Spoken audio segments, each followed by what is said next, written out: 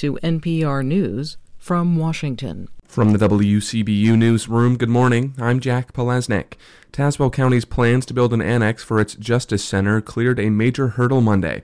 The Pekin City Council approved the city's vacation of the 300 block of Elizabeth Street, opening that area for the county's planned expansion of the Justice Center north of the current facility.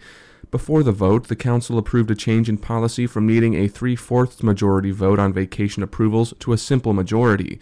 Councilman Rick Hilst questioned the timing of the change. And I think what is being proposed tonight is just a sneaky tactic by the city to manipulate the outcome of a city council vote in order to get the end result that the city's looking for. Mayor Mary Burris says the annex will improve downtown and help the city's relationship with the county.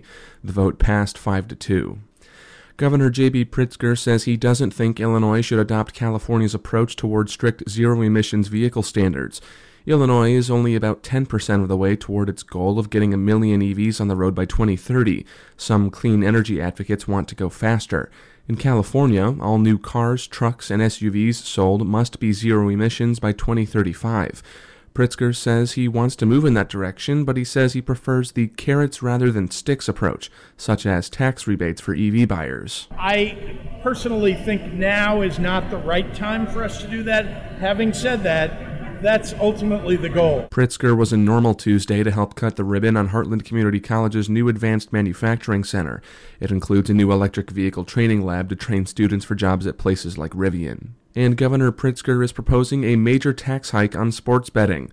Mawa Iqbal tells us more. It's to offset what the governor's budget office predicted earlier to be a $900 million shortfall.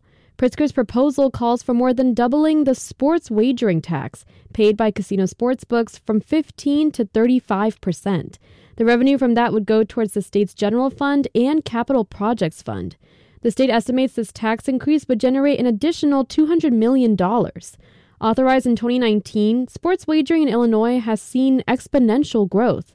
The Center for Tax Budget and Accountability says sports wagers raked in $611 million in 2022.